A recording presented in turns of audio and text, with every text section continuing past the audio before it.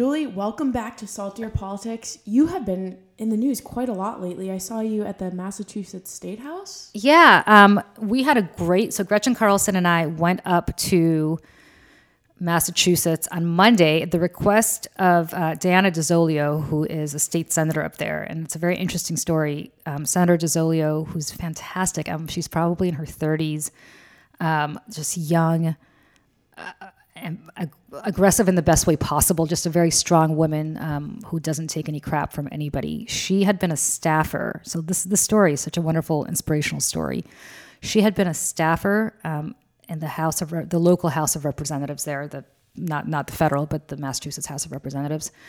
And she had been working for a Republican senator.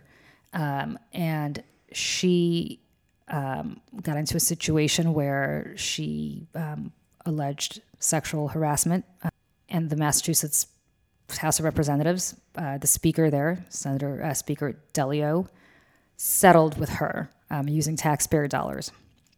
And as a result of that, she had to sign a non-disclosure agreement.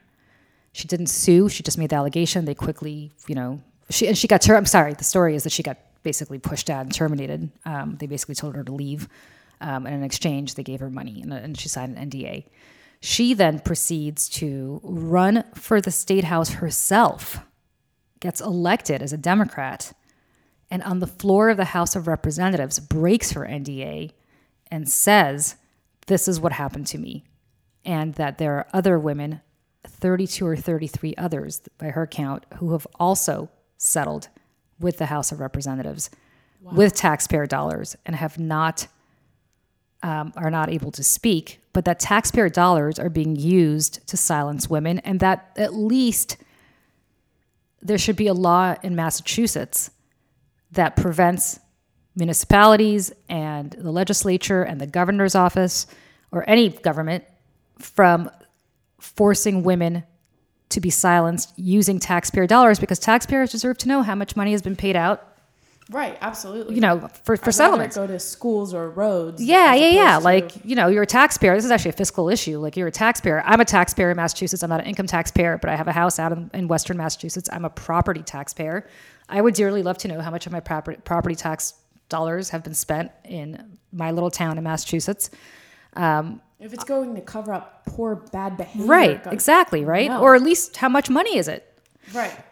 Anyway, the point is, she has now become a state senator. I mean, this woman is just amazing. Talk about just having a massive setback and turning it around, running for the House, then running for the Senate. She's now a state senator. She's trying to get a piece of legislation in Massachusetts about ensuring that they don't use taxpayer dollars there to cover up sexual harassment. And it's very limited to just sexual assault or sexual harassment. It's not about other stuff. The state Senate, her body, has effectively adopted their own rules where you can no longer do that if you work in the state Senate. The Democratic member of the House, the Democratic Speaker of the House, Speaker Delio, has refused to advance this legislation. And Charlie Baker, the Republican governor of Massachusetts, has also refused to do that, and has also refused, and both of them have refused to say how much money taxpayer dollars have been spent in doing that. So she called Lift Our Voices, or emailed Lift Our Voices, which is the organization Gretchen Carlson and Dana Falzone and I started. Basically, out of the blue, we didn't know about any of this. I got back to her.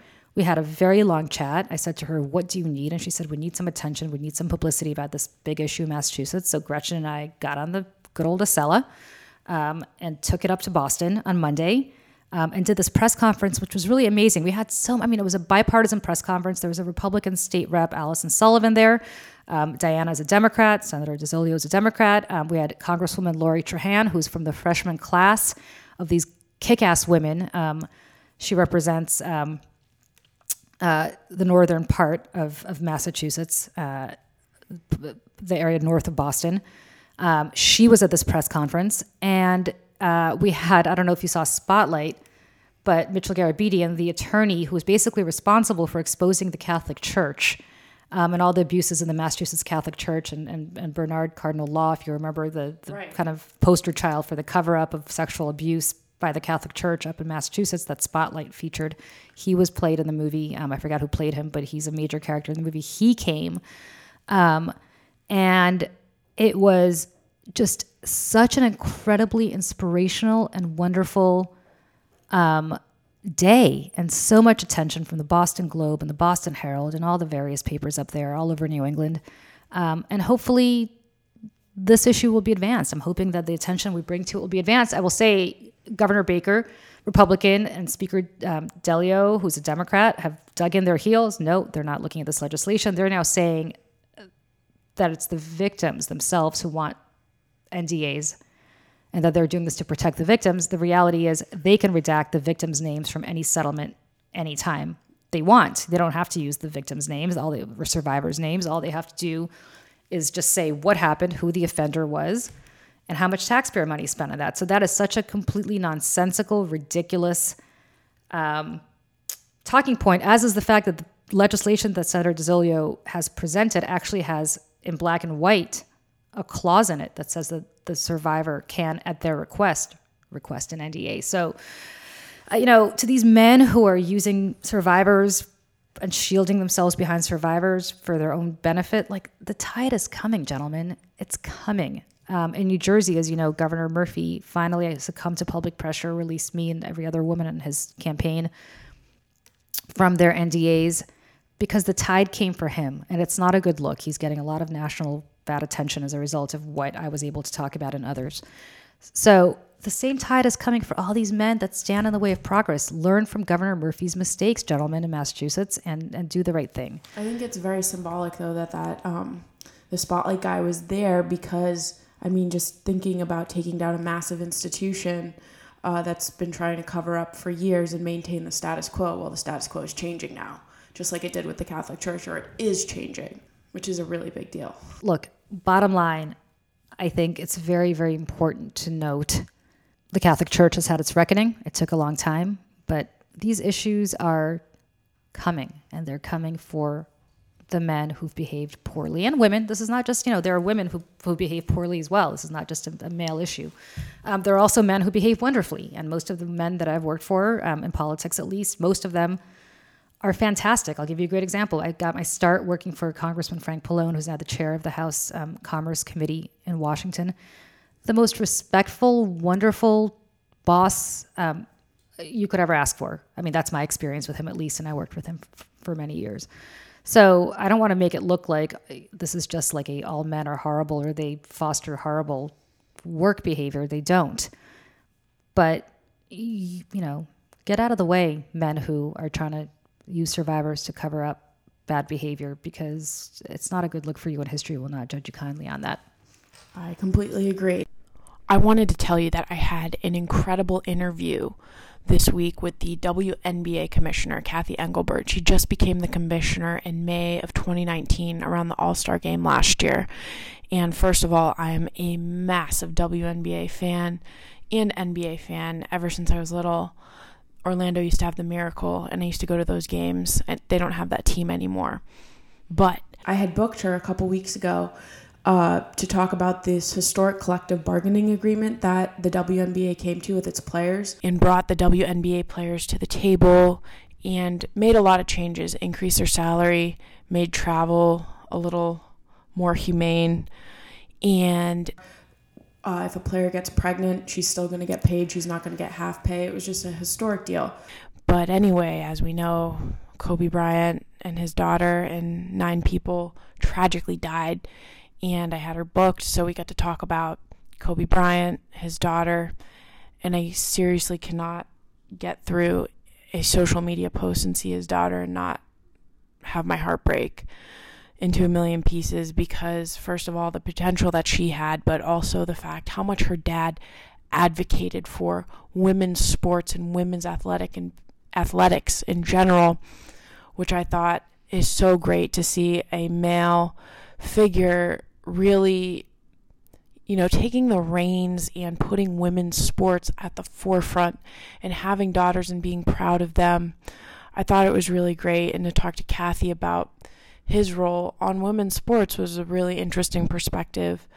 So this week was a big bucket list, interview for me, to be able to be a little kid when I was 7 and look at the WNBA, and then now interview the commissioner of the WNBA was totally awesome. I think it's awesome. And, I had lunch with Megan Rapinoe and a few others, I want to say last week, 2 weeks ago. What? I didn't tell you about this? Yes. No. Oh, yes. She's even more amazing than you might expect in real life. And you had lunch with an icon and didn't take a picture. I have a picture. I did. Oh my God. Totally have a picture. I'll send it to you. Yeah. I'm sorry. Did I forget to tell you this? You forgot to tell me. Well, we didn't do the pod last week. Maybe that's why I forgot to tell you. Gosh. But yes, I did have lunch with her, and she's fantastic. And a few others, including one woman from the WNBA. And the stuff that the WNBA has to contend with versus the National Basketball Association League. Yeah. I don't know what the NBA is. National Basketball Association. This is how, but the stuff that they have to contend with, and the stuff that these women who are actually incredible players have to contend with, the same thing as women's soccer, by the way, right? Is pretty appalling. Look at the fact that the female soccer players are not even remotely getting paid what male soccer players are, way better. And they're way better. Both, and by the way, it's not like, okay, on the one hand you've got LeBron James, the NBA, and whatever. Name the LeBron James equivalent in American soccer. Megan Rapinoe. Yep. Right? And yet some guy whose name we don't know is making more money. And it's absurd. What was your favorite part of that lunch? Because I can just feel the lady power from here, and it's very inspiring. My favorite part about that lunch was that it was a bunch of women who were accomplished in their own fields, and it was a fairly small lunch. And I don't want to get too into it because it wasn't a lunch that was an on-the-record lunch. But it was just a bunch of women who were leaders in their own fields getting together to just talk about what it's like to be a woman in your field. And what I came away from that, and it was not just Megan Rapinoe, and it was not just people from the WNBA, it was women at the top of their fields in journalism, and in the arts, and a few men as well. So I shouldn't say it was all women. But what I came away from that lunch is, first of all, feeling very empowered, but secondly, also feeling very, very dispirited that even somebody like Megan Rapinoe, who you think is, oh my God, Megan Rapinoe, still has to deal with a lot of the same nonsense that any other woman does. It does not matter how successful you are. We still have a long way to go. And she has a platform, and she's using it incredibly effectively. And that's what I always said about what Gretchen and I are doing. We have a platform. We're trying to use ours as effectively as possible. Obviously, this bill in Massachusetts we just discussed is an important piece of legislation that we were happy to be able to bring attention to because of the platform that we were blessed to be given. But there are way too many women out there, and this is the part that I find very sad, who are not standing up for their fellow women. They're just not. And these are the same women, as I keep always saying, that rented buses to go protest Brett Kavanaugh and just sit there and constantly talk about how awful Donald Trump is and how misogynistic he is. But when it comes to standing up for women who take on, it's very easy to take on your political enemies. But when it comes to standing up for women who take on the quote-unquote patriarchy that is embroiled on your side of the aisle, then it becomes more problematic. And it's the same way on the Republican side. They're very happy to talk about how Harvey Weinstein was a Democratic donor, but they ignored Donald Trump. So I would just urge people to realize that you have to take sides, right? You either are a woman and a man who stands up for all women, or you're a woman who doesn't, and a man who doesn't. And if you're not, then that's fine. But just then sit down and be quiet.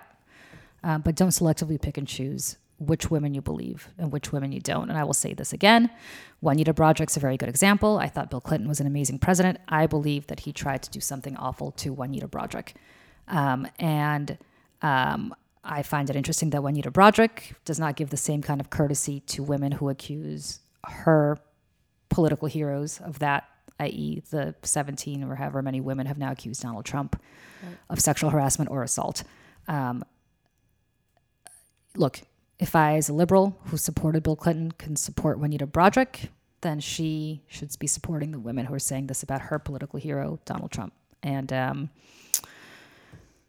there's the story. No, I agree. And it's just the inconsistency. When people are inconsistent, like we saw Ken Starr this week during the impeachment thing say, let's give impeachment a break. You know, people are tired of it. It's like, are you kidding me? Yeah. Be consistent. Just don't bullshit America, because people, I believe, are smarter than that. Well, I mean, Ken Starr is just...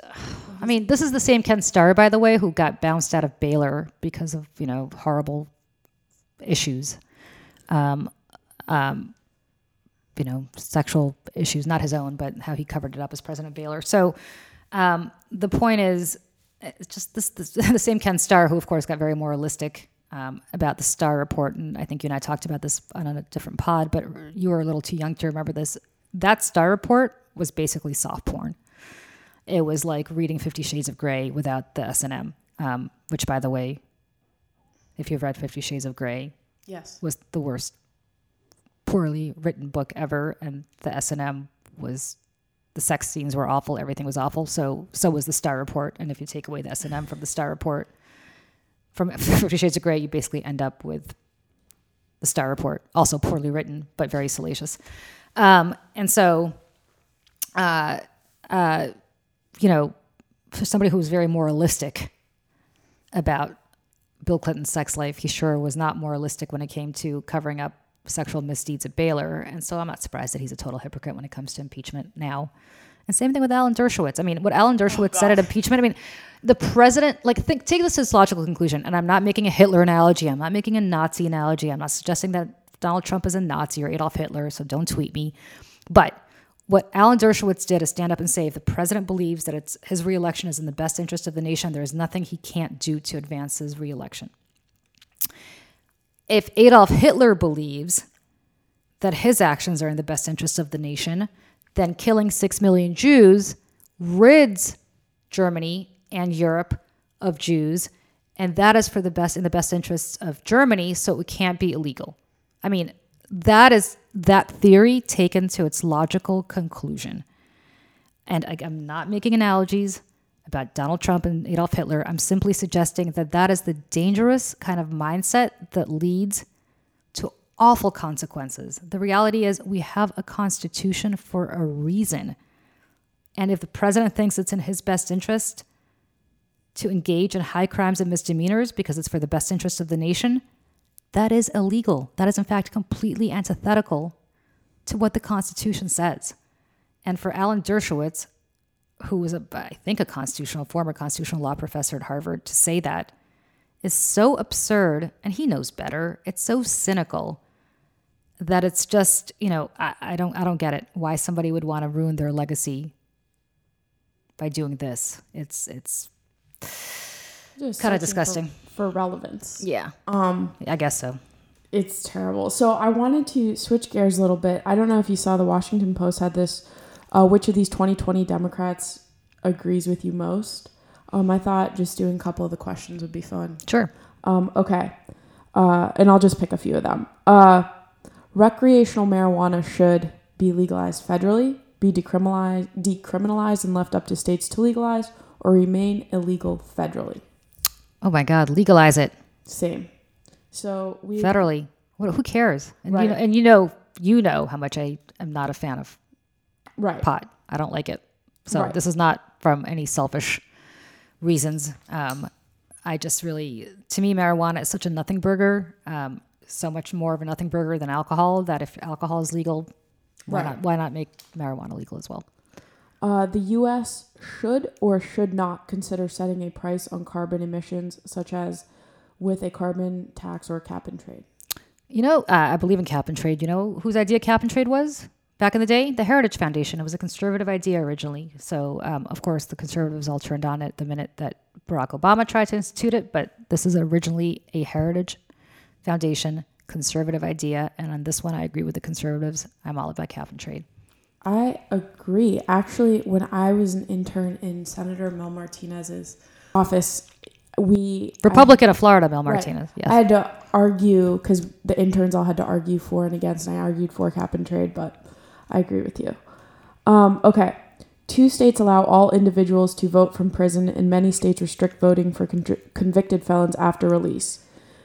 all prisoners, some prisoners, only after release all prisoners, or only after release some prisoners should be able to vote?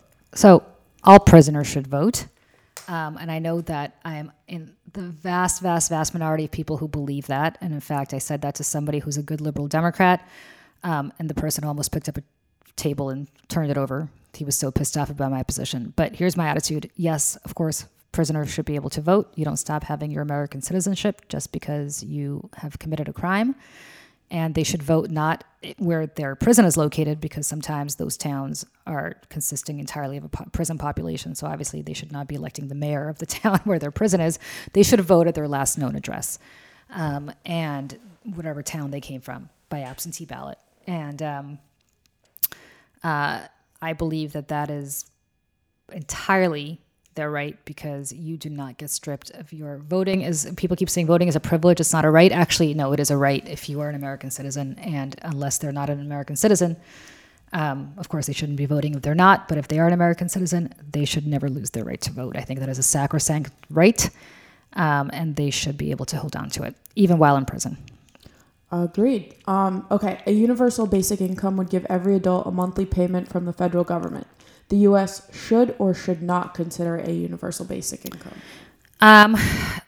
It should consider it. I don't know that it should enact it. I would really love to see more information about it. There are actually studies that this would help the economy nationally. This would actually not contribute to the deficit. It would actually contribute to consumer spending and to other basic needs like food and housing that would more than offset other government benefits paid to people who receive assistance right now. So they should consider it. That's the Fred Yang approach, correct? Yes. Yeah. So pretty much it's Gabbard, Warren, and Yang. Yeah. So I think they should consider it. I'd like to know more information about it. Consider is the right word there. Okay. And finally, this one is about the Supreme Court. Yes. The Supreme Court has had 9 justices since 1869. The president should or should not consider adding more justices to the Supreme Court to change its ideological balance? No. 9 is 9. I agree. Okay, well, based on our answers, we agree with Sanders and Warren the most. Really? Yep. Wow. Well, we didn't answer all of them, but keep going, because okay. I think this might be skewed. Keep going. Okay. In the past year, the U.S. government spent nearly $1 trillion more than it raised, but some argue that urgent policy initiatives should take priority over limiting the national debt. The president should or should not commit to stabilizing or lowering the national debt? So I find the hypocrisy on this astounding, because I guarantee you the minute there's a Democratic president in office, all the Republicans who've just exploded the national debt with their dumb tax cut are going to start screaming about fiscal responsibility. So I'm going to say shove it. So should not. I'm going to say right now the president should not commit to it. All right. Okay, so... This is not the politically PC approach, by the way. This is just Julie Roginski's personal viewpoint. Yeah, but this is what people are listening for. Healthcare for many Americans is provided by private insurance plans paid through their employers. In an overhaul of the American healthcare system, private insurance should be eliminated or continue to exist.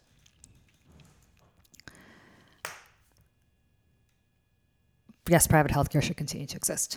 I agree. I get great healthcare. I have horrible healthcare, but one day I hope to get great healthcare. Here's the problem. If you like your healthcare, you should keep it. If you don't like your healthcare, there should be a public option. Right. And everybody should get healthcare. Everybody should get healthcare regardless of... Agreed. So under an employment guarantee, every American would be entitled to a government job if they want it. The U.S. should or should not consider enacting a jobs guarantee. A jobs guarantee. I don't know what a jobs guarantee means. So I guess I need more details on it. Like, what kind of job are you guaranteed to? Are you guaranteed to a minimum wage job at McDonald's, or are you guaranteed? Right. And who's gonna, based on your degree? And who's gonna force you to hire? Is it the federal government who ends up hiring you if nobody else will? So I think I need to know more information about how that would be structured. I need to read those. If this is an Elizabeth Warren plan, I need to actually read the plan, which okay. I don't know if I can comment on that right now. I'm going to say should not for now. For now, I agree with you, because I'm not sure what that means.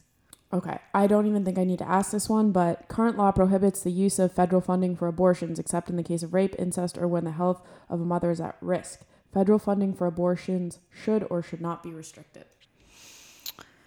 I mean, ideologically, no, it should not be restricted. However, practically speaking, pragmatically speaking, is this legislation that will ever get passed? And no. And I do, you know what? This is a more complicated question. If you believe abortion is murder, and a lot of people do, and I sympathize with them, do they want their tax money going towards